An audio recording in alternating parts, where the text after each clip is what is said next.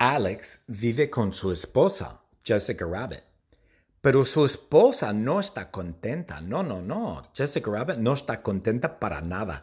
Ella está harta de Alex porque Alex se ríe demasiado. Alex se ríe, ja, ja, ja, se ríe. Cuando duerme se ríe, cuando cocina se ríe, cuando trabaja se ríe, cuando mira la televisión se ríe, hasta cuando va al baño se ríe. Alex se ríe día y noche. Y su esposa Jessica Rabbit está harta. Ella está harta. Está como, Alex, por favor, que te calles. Alex, deja de reír. Por favor, déjame en paz.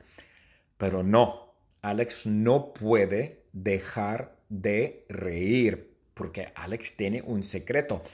Pero Alex se ríe casi todo el día. Casi todo el día. No todo el día, no, no, no. Alex se ríe casi todo el día. Él se ríe durante 23 horas y 59 minutos. No todo el día, pero casi todo el día, correcto. Y durante el minuto que no se ríe, Alex llora. Alex llora porque Alex piensa en el secreto. Alex piensa en el secreto. Y cuando Alex piensa en el secreto, Alex llora.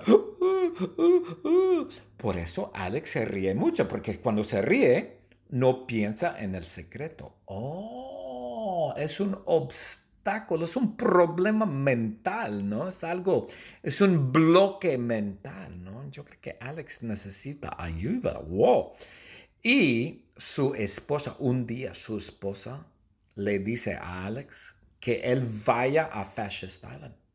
Porque su esposa, Jessica Rabbit, quiere una bolsa de Gucci y quiere zapatos nuevos del centro comercial Fascist Island. Así que Alex va a Fascist Island para comprarle a su esposa, para comprar para su esposa la bolsa de Gucci y los zapatos nuevos. ¡Wow! Zapatos nuevos. Yo también quiero zapatos nuevos de Vans.